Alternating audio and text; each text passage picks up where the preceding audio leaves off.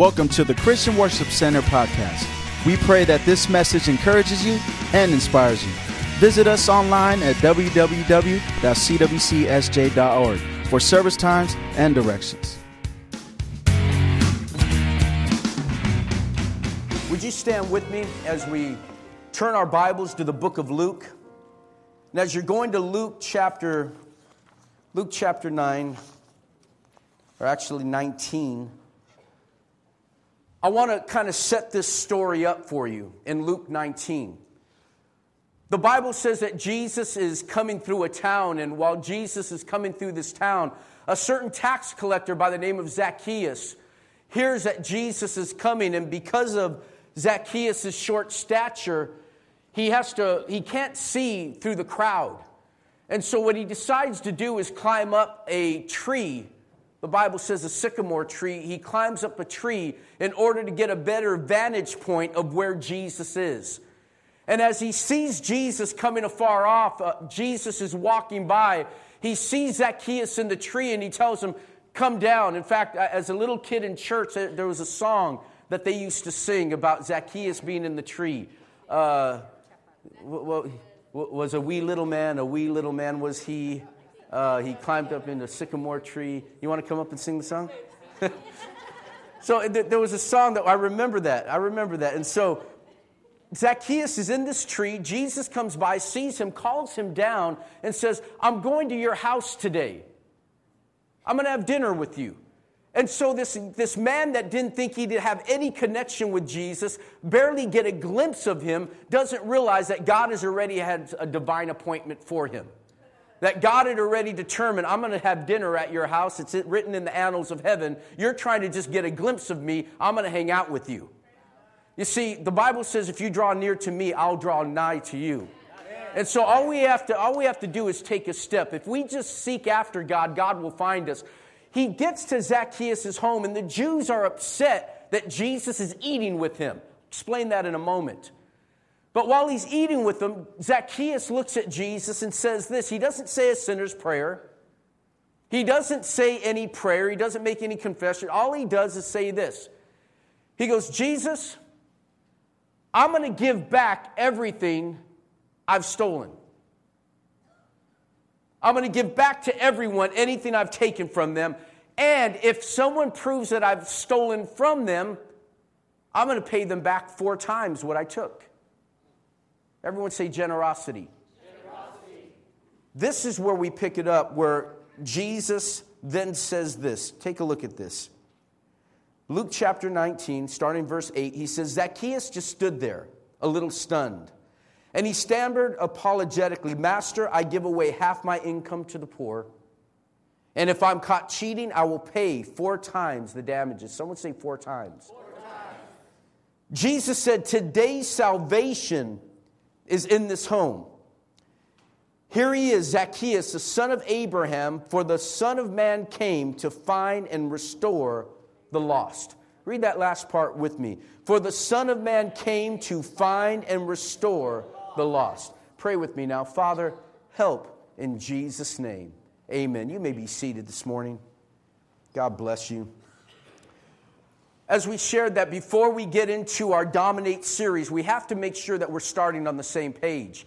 That you know what Christian Worship Center is all about. So let's review. Our motto, love God, love people, change the world. Say it again. Love God, love people, change the world. It all starts with the love for God. If we don't have a love for God, we're not going to know how to love people. And if we don't know how to love people, we'll never make any impact in the world. So it all starts with the love for God, because the love of God, agape love, is the only love that restores broken relationship. It wipes out offense. Only agape can do that, and that's a divine love that only God has. The second thing that I want to share with you is our purpose. Our purpose is to bring you into your purpose. Amen? Our purpose is to help you find your purpose and then help you bring you into a growing relationship with Christ. And so if you have a bulletin, in your bulletin it has our notes of what we're going over this morning. If you'd like to follow along, you're more than welcome to do so, or flag down an usher and they can get you one. But I want you to recognize that's our purpose. Our purpose is to help you find your purpose. And it's not enough to live a long life. It's not enough to have a career. to work a job, get a house with a picket fence, have a dog, have 2 kids or 2.5 kids, as most Americans have. It's not enough to have that and then have a retirement. It's not enough to live and not make a difference.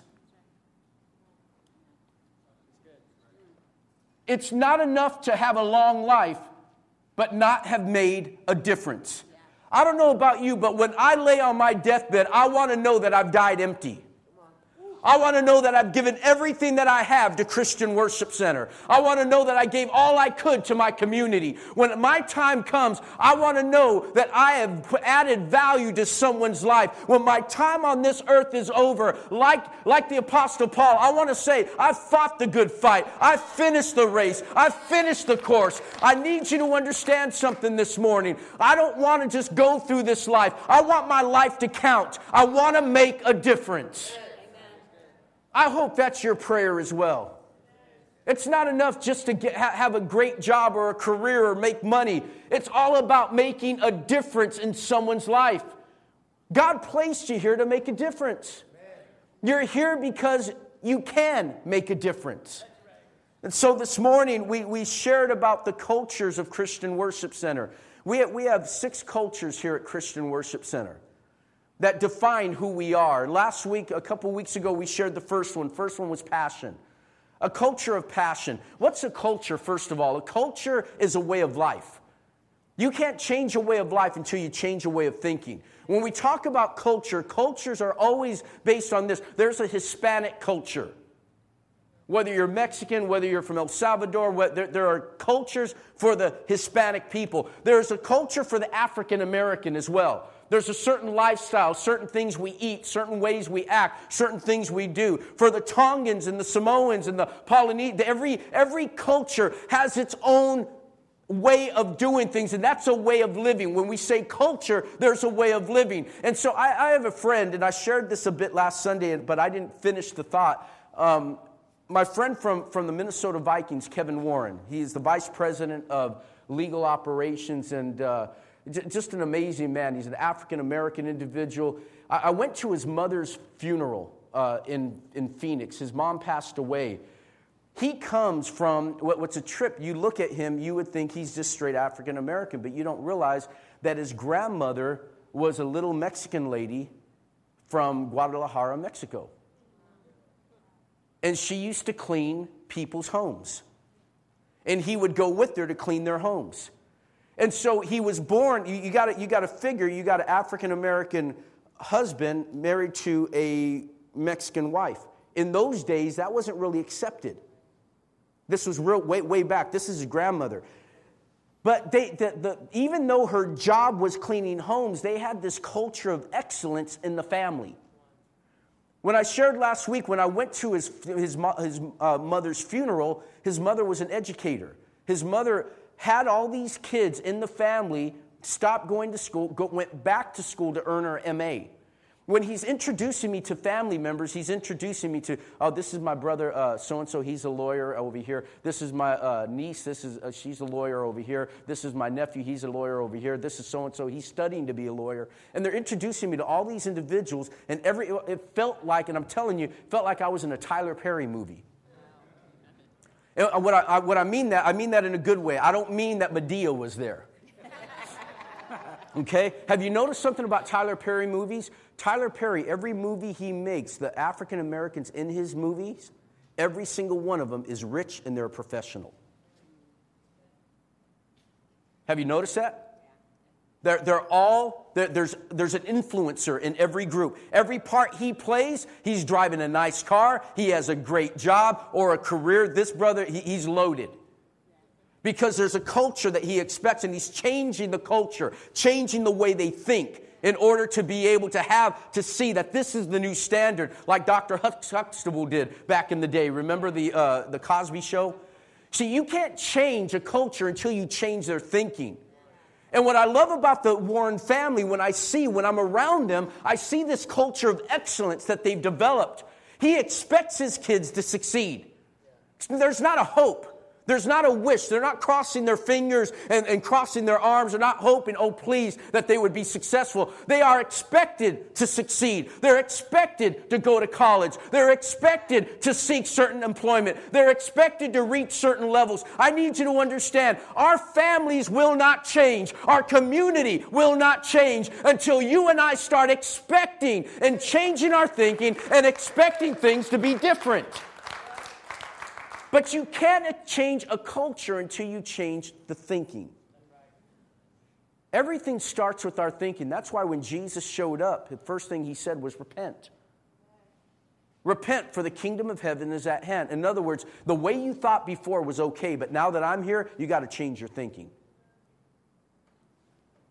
Repent doesn't mean to feel sorry for your sins. Repent means to change your mind. And in changing your mind, you thus change your direction. So some of us are used to going to a certain direction. We sin, we say, Father, forgive me. And then we keep on that same path. Father, forgive me. God doesn't want regret. He wants repentance. Dang, it's quiet in here. Let me say that again. God is not looking for your regret. He wants repentance. Repentance says, God, I'm sorry, and then we change directions and go the total opposite way. That's what God's looking for. So when we talk about the cultures of Christian Worship Center, what are we all about? Who are we all about? Check this out. Our first culture that we have here is a culture of passion. We want to be passionate about what God's passionate about. Somebody say amen. We want to be passionate about what God's passionate about. We want to love what God loves. We want to love who God loves, which means He loves everyone. Come on, somebody. See, if there's no love here, why are we gathering? The Bible says you shall know that they're my disciples by their love, not by their judgment, not by how high they jump, how loud they scream when they worship. It's all about their love. And somewhere along the way, have you noticed this? Religion has divided mankind to points where you recognize the number one threat we have in the world today is not different countries, it's different religions. We're not having different countries blowing up buildings. We have religious mindsets that are blowing up buildings. Because religion is the thing that divides. And yet Christianity is the only religion, and I use that term loosely, only religion where the God that we serve gave His life for His subjects. All other gods require something from the people. Only in Christianity did the deity do something for the people. Are you following me? That's the difference between Christianity and all these other religions. Because God loves you. Listen, I don't know what religion or background you're from as you walk in this morning, but I need you to understand God loves you. CWC needs to have a culture of passion, of love for God. Secondly, when we're out there, they have to know us by our love. That's why Light of Light Ministries, going out and doing helping with the homeless people, what's going on with Bless the Block, all those things are designed to show the love of God to people. That's what we have to be about. Secondly, we have to be about purpose, a culture of purpose. We have to be a place that promotes purpose, that we help you find your purpose, that we help you find out why you're on earth. It's not to find your career, to find your purpose, because your career should promote your purpose. Come on, somebody. Your career should promote your purpose, and when all is said and done, you got to know that my life counted. You got to know that my life meant something, and that when Jesus died on the cross and He said, "It is finished," He was saying, my assignment is done. My purpose is fulfilled. I accomplished why I came. And my prayer is that we can all, when that time comes, say, "It is finished. I did everything you told me to do, God. I accomplished everything that you wanted me to do." And my prayer is that we would get busy with purpose. That this would be a place of purpose. We don't have activities for activity's sake alone. We have to have a purpose. Thirdly, this morning, this is what we get to, and we're going to be quick on this, so listen quickly. We need a culture of generosity. We need a culture of generosity. You know, the early church was a church that knew how to give, and I want you to notice something. At CWC, we believe that generosity ought to be a way of life for every individual that says that they're a Christ follower. And I want you to notice something. Take a look at Luke 9:19, verse 8 through 10 again, as we take a look at this. Zacchaeus is standing there, and let me tell you why they hated tax collectors so much. The Jewish people were under dominion of the Roman Empire. And what Rome would do when they would take over a certain region, they would take people from within the community, people of means or people that knew the community, and they would make that individual a tax collector. So if they had taken over the Philippines, they would find a Filipino to collect taxes. If they had taken over Mexico, they would find a Mexican to take over taxes and collect. Why? Because they know their people. They know where they're at. They're familiar with the community. Now follow me on this, okay? The Jews hated the tax collector because when I would find that, I need you to go collect taxes. So come here. You're going to work for me. You're going to collect taxes from people. Now I want you to go through everyone in this place, and I want you to collect 5% from everyone. You give me 5%. It was like a modern-day mafia, okay? Just like an American government, you know, they collect taxes, and when they collect taxes for the roads, for protection, for the military, and all these other things, we give taxes. That's what his job was to do. You didn't send it into the controller's office, or they didn't take it out of your check. They had someone go collect it from you. But what made him a thief is that this sucker wouldn't just take the 4 or 5%. He would take 10.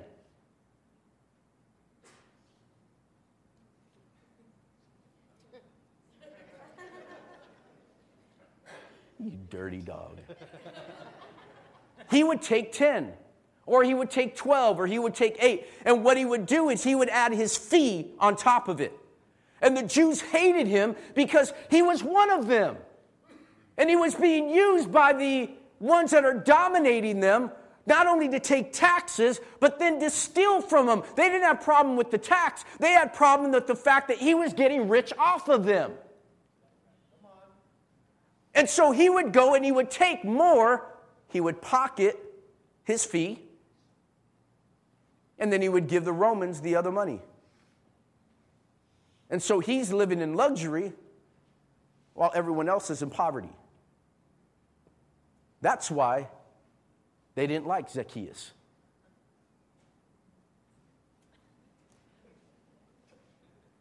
I want you to notice what happens, though. He's standing there in the presence of Jesus. Listen, no prayer. Doesn't say a prayer. Doesn't say, Lord, forgive me. He says this right here. He goes, Master, I give away half of my income to the poor. Check that out. I give away half my income to the poor. Obviously, this guy must be living large if he could still live, give away half his income and still be able to survive. Are you following me? Yeah. Okay. Then he says this, and if I've caught cheating, I'll pay 4 times. 4 times what I took. And so there's people in the community like, dude, I'm pay up. Notice what Jesus says. Thank you. Notice what Jesus says. Today, salvation has come to this home. What? He doesn't say no prayer right there. That's a double negative. He didn't say any prayer right there. He didn't, you don't see him falling on his face. You don't see him worshiping. All he says is, I give half my income to the poor. And if I cheat anyone, I'm going to give them 4 times what I took from them as well. Jesus says salvation has come to this home. I want you to notice something about generosity. That generosity is a sign of salvation. Let's get spiritual right now, folks. Generosity is a sign of salvation. Not only is generosity a way of living, it's a sign of life. Generosity is a sign that Christ is in your life. Let me get personal. It got personal this morning. All right? And I'm going to get a little personal this morning. Because we need a culture of generosity here at CWC. We have to be generous.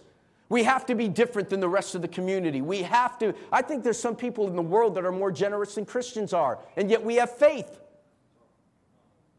Check this out, generosity. Jesus connected generosity and salvation. And listen to me, Jesus wasn't saying that you're saved by your giving, but that giving is a sign that you're saved. Say it again, Pastor. I think I will. Listen to me. I need you to, because you didn't catch it the first time. You don't give a good response. I'll just keep on repeating it over and over until you get it. Okay? Listen, we can't change our culture until we change our thinking. And so I got to get this into you. You got to recognize that generosity must be part of our lives, that generosity is who we are. And so I need you to recognize as we talk about generosity, Jesus was saying we're not saved by our generosity, but generosity is, it's evidence. If we were in court, it would be evidence against you as your belief in God and a relationship with God. Generosity, Jesus, notice, he says, salvation has come to this home. I didn't say any prayer. I didn't speak in tongues. I didn't get slain in the Spirit. I didn't fall out. I'm not levitating in the air. There was no physical healing that was manifested, but salvation came. How do I know salvation's there? Because generosity is here now. I'm giving away half of what I have to the poor. The generosity of Zacchaeus was proof, listen to me, that he had an encounter with God. If you're not a giver, this is where it's going to get personal. If you're not a giver, I question your encounter with God.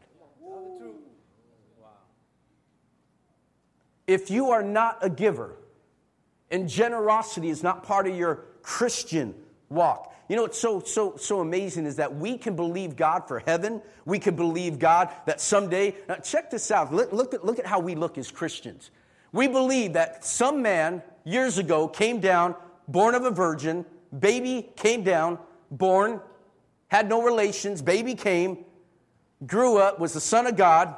All of us walked on water, healed people, died on a cross, rose again 3 days later, levitated up into the sky, said, I'm coming back for you someday. And that if we say a prayer, we confess with our mouth and believe in our heart that Jesus Christ is Lord, that we're saved. And we believe that he's out right now preparing a place called heaven. How many days did it take to build earth? How many? 6. He's been gone over 2,000 years building heaven. Imagine how heaven's going to look like.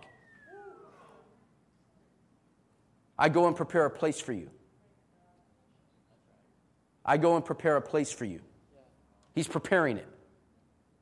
When it's done, he's coming back.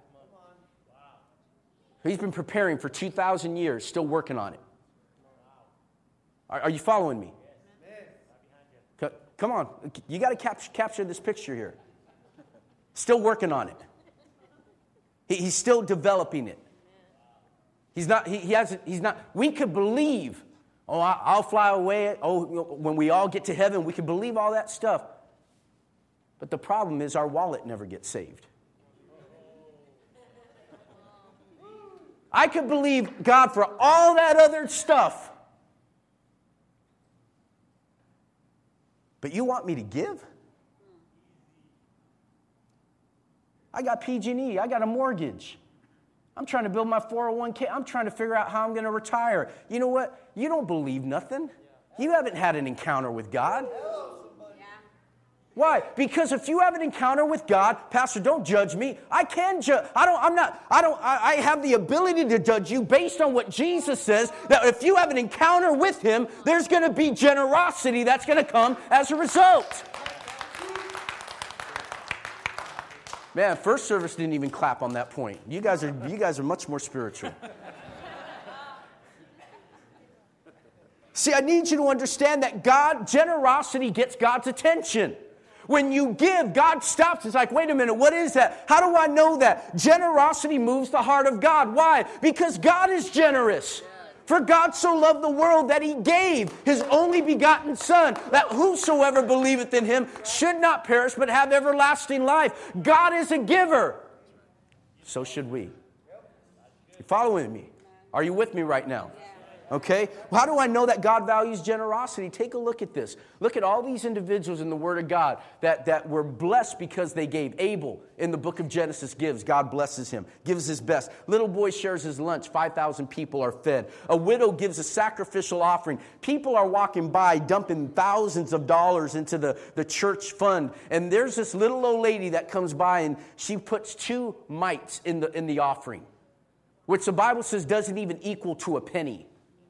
And yet Jesus stops and says, this woman has given more than all of you.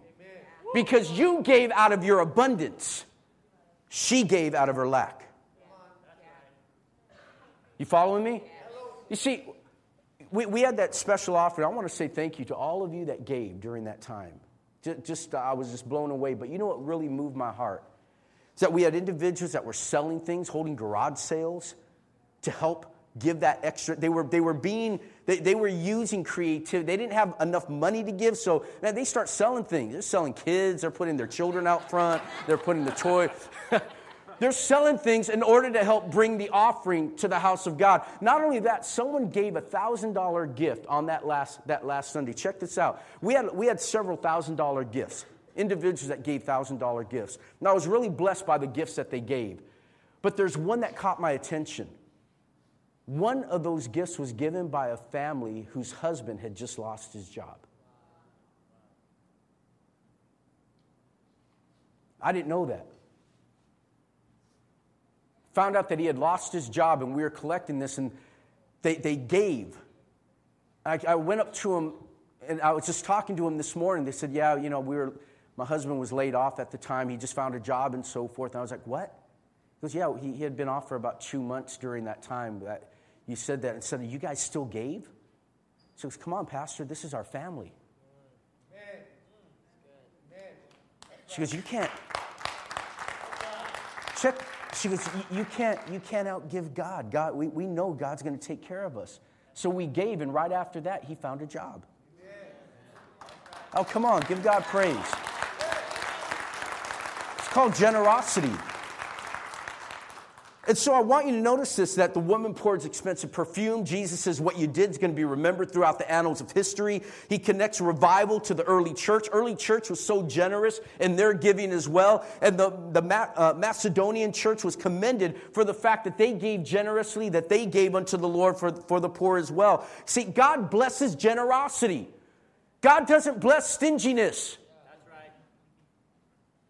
He blesses generosity. See, I need you to recognize, take a look at these scriptures right here. These are great scriptures. Proverbs 11:25, the generous will prosper. Proverbs 3:9, it says, give honor to the Lord with your wealth, with the first fruits of all your increase. Someone say, all your increase. All your increase. Then he will fill your barns with grain and your vats with overflowing with good wine. See, I need you to know, in those days, grain equaled money.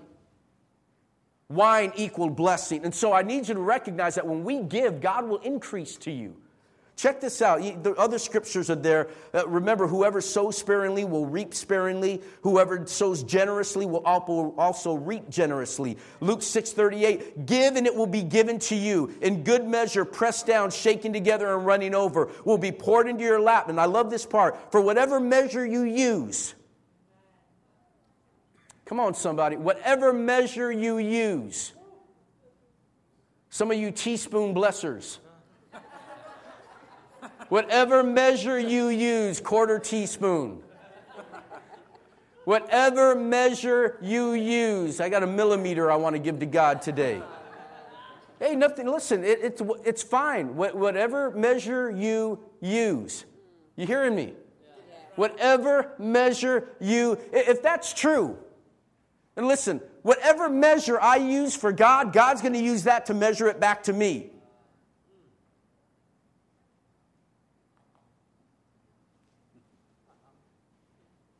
Makes you rethink the measuring that you've been using. If God is going to bless me based on the measurement I'm using for Him, I got to get rid of the teaspoon mentality and start looking at the swimming pool mentality. Come on now. You know what I'm talking about? Start thinking that, man, you know what? If God's going to bless me, and make sure you don't eat your seed. God gives you a blessing, you re-sow it.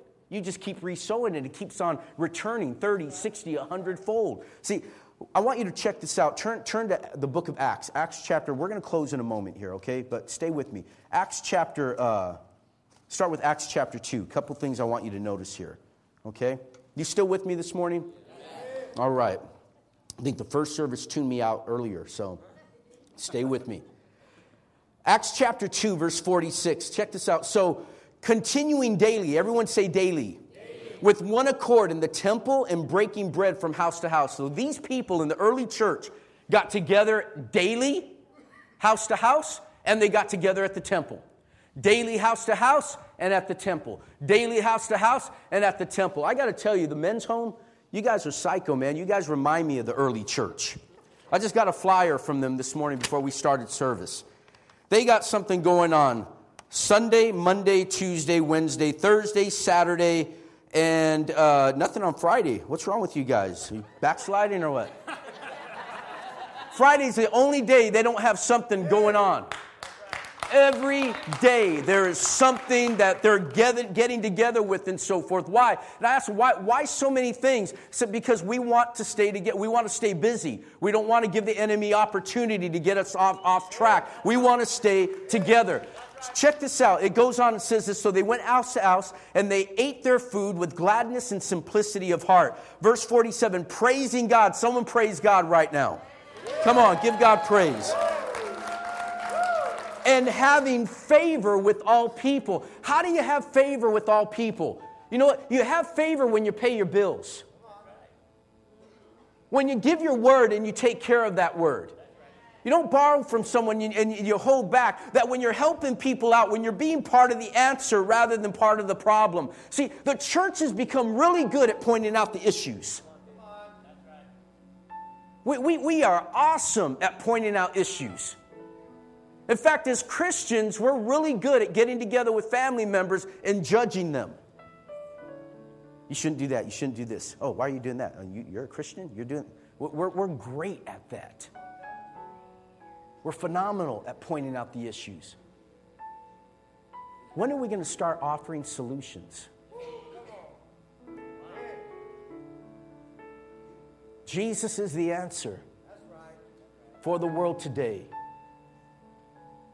Andre Crouch sang, above him there's no other, for Jesus is the way. See, my friends, before we can do a thing, we have to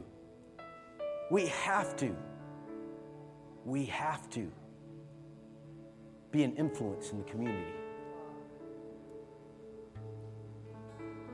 He goes on and says, having favor with all people, and the Lord added to the church daily. Somebody say daily again.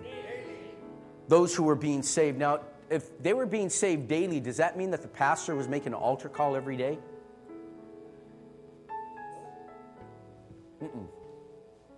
They were getting together house to house, and you know what was happening?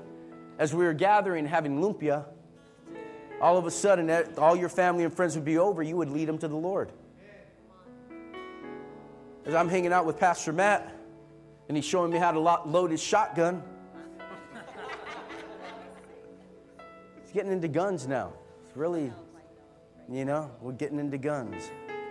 And so, as we're hanging out there and we got a common interest in guns, I just picked up a Smith & Wesson M&P 40. As we're hanging out and we're talking about something we enjoy, a common thread, we bring other friends in and we lead them to the Lord. Because of common interest. Are you following me?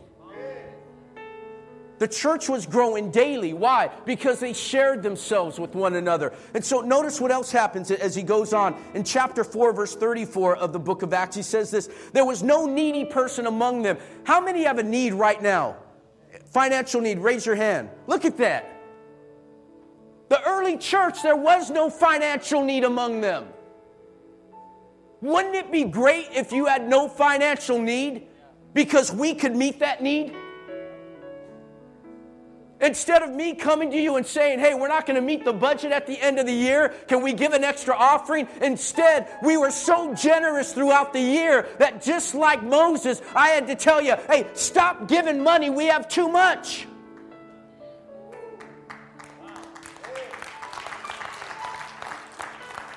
Moses, while they were building the tabernacle, he gave all the resources, told the people to give. And this is what he said, those whose hearts move them. He said, those that aren't moved, keep your money. You don't want to give, hold on to it. But those whose hearts move you, those who God moves your heart, those of you that want to give, give. And they gave from their heart so greatly that the people that were building it came to Moses and said, hey man, tell the people to stop. We got too much money. We got too much materials here. We don't have, we got to, it's getting in the way now. We're stepping over money. We're stepping over gold. We're stepping over silver. We can't get through all, we just tell them to stop giving. You imagine standing before you next Sunday and saying, we're not collecting offering this week. We have too much. The bank won't take any more of our money. All our missionaries, their needs are met. You understand that we support about 20 different missionaries throughout the United States? Throughout the world. Different ministries that we support. Imagine me coming and saying, hey, we're not going to collect an offering anymore because, listen, all the people that were behind on their mortgage are caught up. People that didn't have a house have a place now. Person whose car was broken down, we got it fixed. I never believed the government should be responsible for taking care of our people to begin with.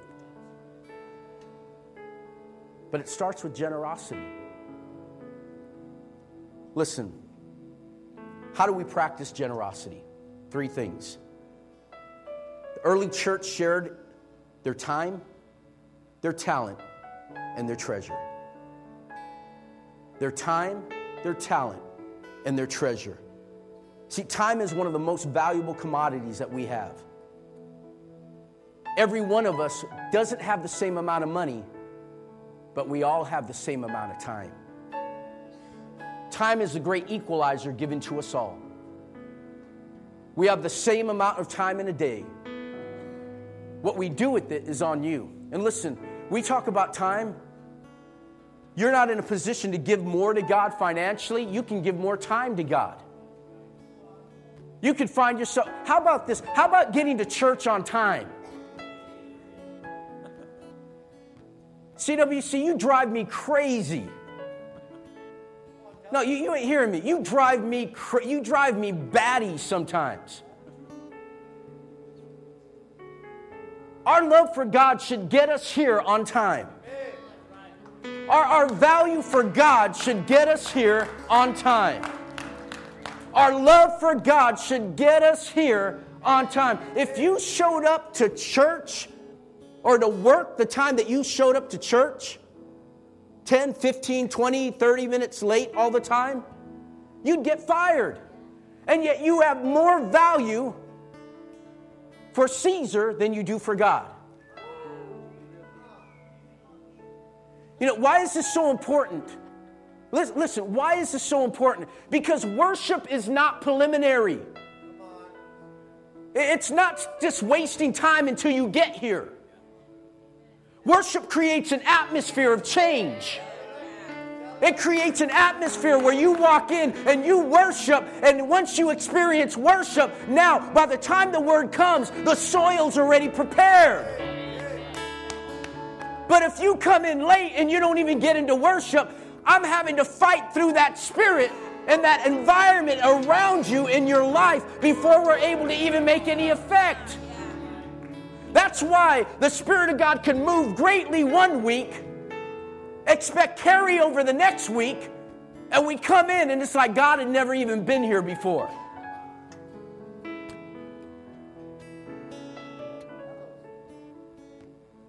Because we don't give God time. Time during the week to be in His presence. Time during the week to read His Word. Time during the week to pray. If this is all you're getting, you're in trouble. You're getting good food here on Sunday mornings. But listen, when people say, I'm leaving a church because you're not being fed, that is the stupidest thing I've ever heard someone say. My job's not to feed you. My job's to lead you. It's up to you to eat. Now, when my kids were babies, I fed them. I even made certain sounds to get them to open up their mouths. And for those of you that are new in Christ, that's why I do what I do. When I joke around and I do certain things, I'm trying to get you to open your mouth. I'm making the little airplane.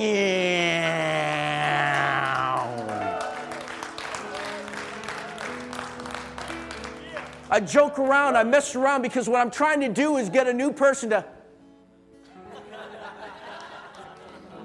trying to feed you. But when you've been in Christ for 20 years, my daughter is 21 years old.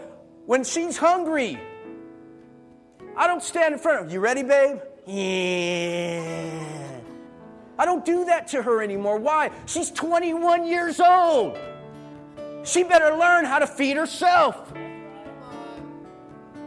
She calls us up and says, I'm hungry. Open up the refrigerator. There's nothing to eat. Cereal. Because at a certain age, you're responsible to feed yourself.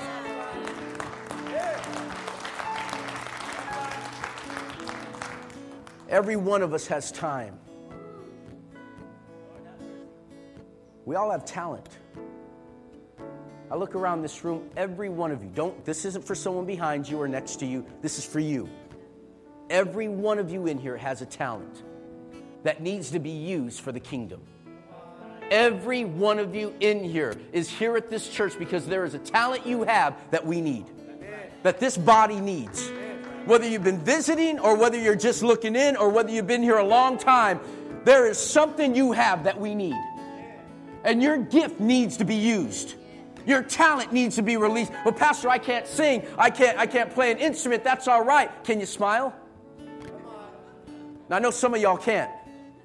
I've seen you. Hey, God bless you. But if you could smile and you could say, welcome to Christian Worship Center. We have a job for you.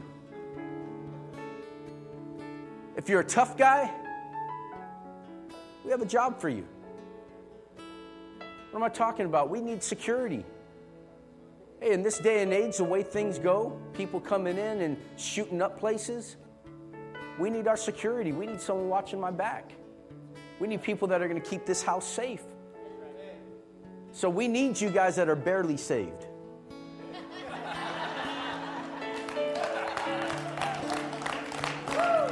You know what I'm talking about. You know, if I backslide, I lied, or I ate too much chocolate cake or something like that. You backslide, you shot someone or something. We need those barely saved people in the church. Everyone has skills, gifts, abilities, talents. As we close, got to use our treasure. Treasure has to do with our money and our resources. And let me share this. As a pastor, the thing I always hear from people when it comes to tithing is this. Speaking about generosity. Well, Pastor, that's an Old Testament concept. It's an Old Testament idea. It's not something that we see in the New Testament, really. When Jesus dealt with the Pharisees and he rebuked them, and he told them, dude, you guys tithe off the mint and the cumin. You guys are tithing not off money. You guys are tithing off of spices. That's how deep you guys are in your religion. You guys get a cup of sugar and you're giving a tablespoon to the Lord. That's how much you guys are in this. And Jesus says this, you know what? You got to practice justice and mercy without leaving those other things undone. Do those things, but those things mean nothing if you're not taking care of this. Then he said, I want you to recognize, does New Testament grace lower or raise the standard in the New Testament? Does it lower or raise? Some of you aren't sure yet. You're looking at me. You think it lowers because grace, I could do all things. Where sin abounds, grace much more abounds. So I could sin and there's grace there. You're wondering. Let me tell you something. Look what Jesus said. In the Old Testament, he says this, don't murder. You have heard it said of men of old, don't murder. Where'd they hear it? From Jesus. He's the one that made the law. He's God. He says, but I say unto you, Don't even hate your brother. Murder? What's up with that fool? Same thing. Same thing. Old Testament, New Testament standard. I say unto you, you've heard it said of men of old, do not commit adultery. Standard. But I say unto you, fool, don't even look at a woman with lust in your heart. Dang, girl, you're looking good. I was looking at the chair, so don't anyone judge me right now, okay? I know some of y'all, Pastor, we're checking out that woman. The act, the thought. The act, the thought. Totally different. Old Testament, don't take the Lord's name in vain. But I say unto you, don't even swear. You know you cursing Christians, swearing saints, dropping F-bombs like crazy, S this and, F that and all this stuff on Facebook. Hey, cussing on Facebook is the same thing as saying it. Wash your mouth out with soap. I just want to stick.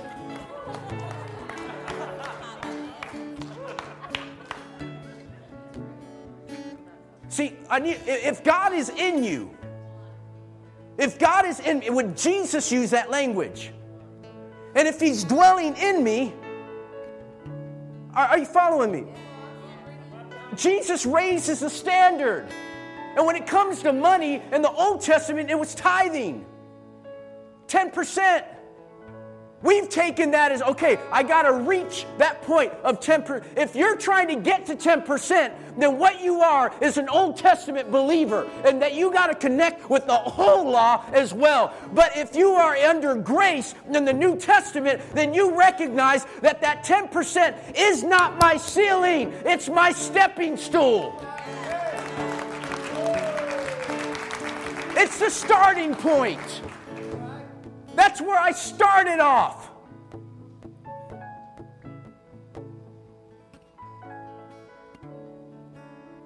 We wonder why we're in bondage. Cracks me up when people give tithing based to the very penny. You can't round up?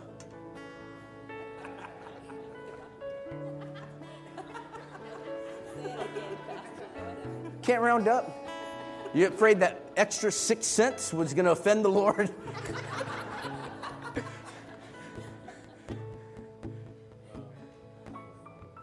$133.21. Can't give $124?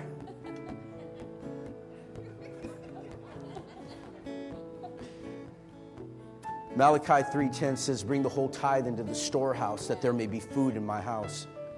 Test me. Everyone say test. Only in finances did God say test me.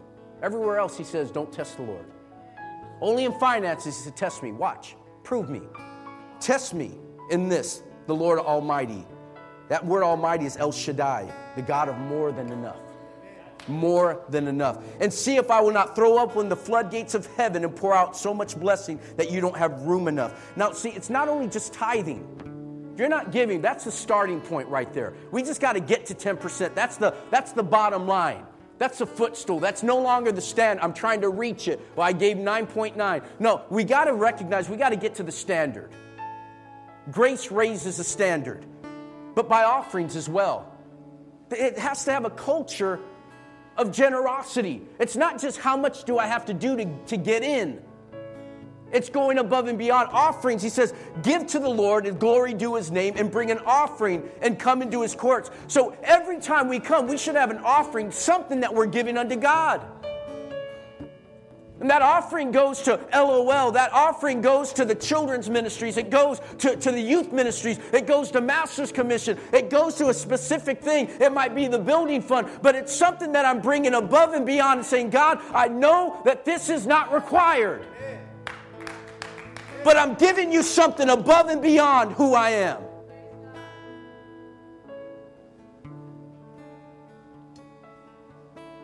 And then lastly, giving to those that are in need. Do not neglect to do good, but share what you have. For such sacrifices, check this out, for such sacrifices are pleasing to God. You guys go out to bless a block? That's a sacrifice. That's an Old Testament animal, killing the animal, offering it up on the altar to God. See, no one else sees it. No one sees that on Sunday mornings. They don't have a clue the time that you guys put in, reaching people on the streets, going down, mowing, touching people's lives. They don't see what you're doing. They have no clue what's going on there. Yet you go out to adopt a block and you start blessing people, and it becomes a sweet aroma under the presence of God. When you drive by that homeless person or that person that has a sign that says, "Why lie? I want beer."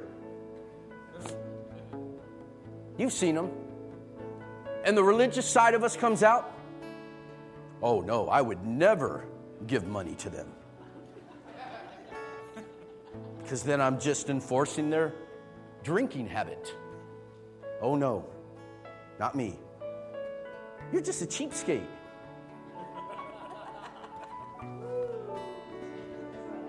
In Spanish, that's what I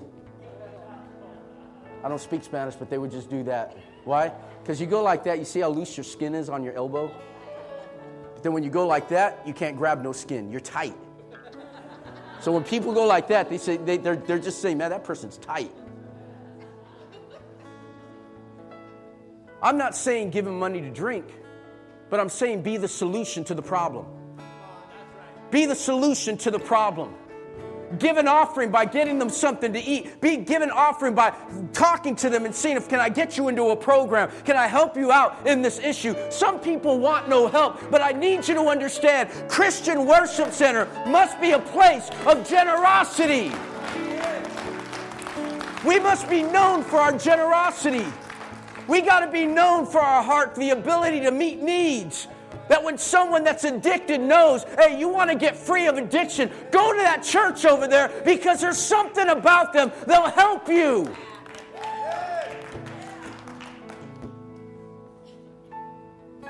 Go to that church because they'll pray for you when you're sick. You got a prayer team that will just pray the cancer right out of you. It's generosity. Time, talent, treasure. The problem is this. When the rich man came to Jesus and said, "What must I do to be saved?" Jesus says, "Obey the commandments." He goes, "I've done that. I'm good." He goes, "Now sell what you have and give it to the poor." Generosity. Sell what you have, give it to the poor. And the man went away sad. It's a disappointing thing to have an encounter with God and walk away sad.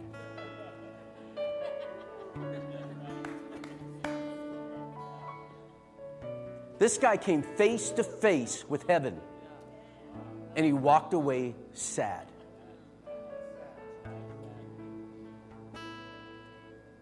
That's disappointing. Face to face with heaven. Miles Monroe says, well, you met God before anything was created on the corner of nothing and nowhere, you would have met everything. Because God in him had everything. And this man is standing before everything. And God, Jesus is just saying, give me something. And he walks away sad. You know when we're sad? We're sad when we can't measure up or we can't do what God asks us to do. When we refuse to.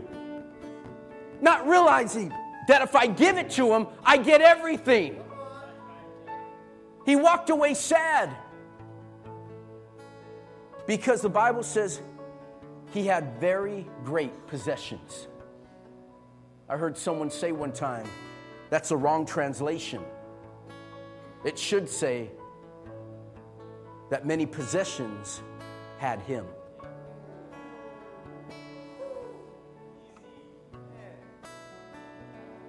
True poverty is not lack. Poverty is fear of being without. So you could be rich and still be in poverty. because you're afraid you're going to lose what you have. Folks, I'm blessed. I'm blessed. I'm glad to hear that, brother. I'm a blessed man. You know, we're not rich, but we're blessed. I got a great roof over my head. We drive a decent car. Not great, but we've made sacrifices. Instead of going out and getting another car, we're driving the one we paid off 6 years ago. Still driving it. It works. It looks good.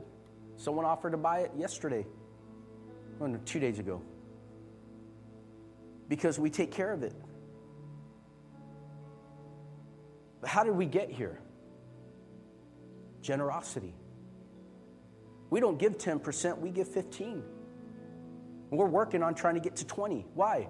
Because I know something my dad taught me from a child. You can't outgive God, Neil. You can't outgive God. You can't outgive God. So what am I saying? Generosity. With your time, with your talent, and with your treasure. Bow your heads with me this morning. Thank you for downloading this message. For more information on our church, visit us at www.cwcsj.org.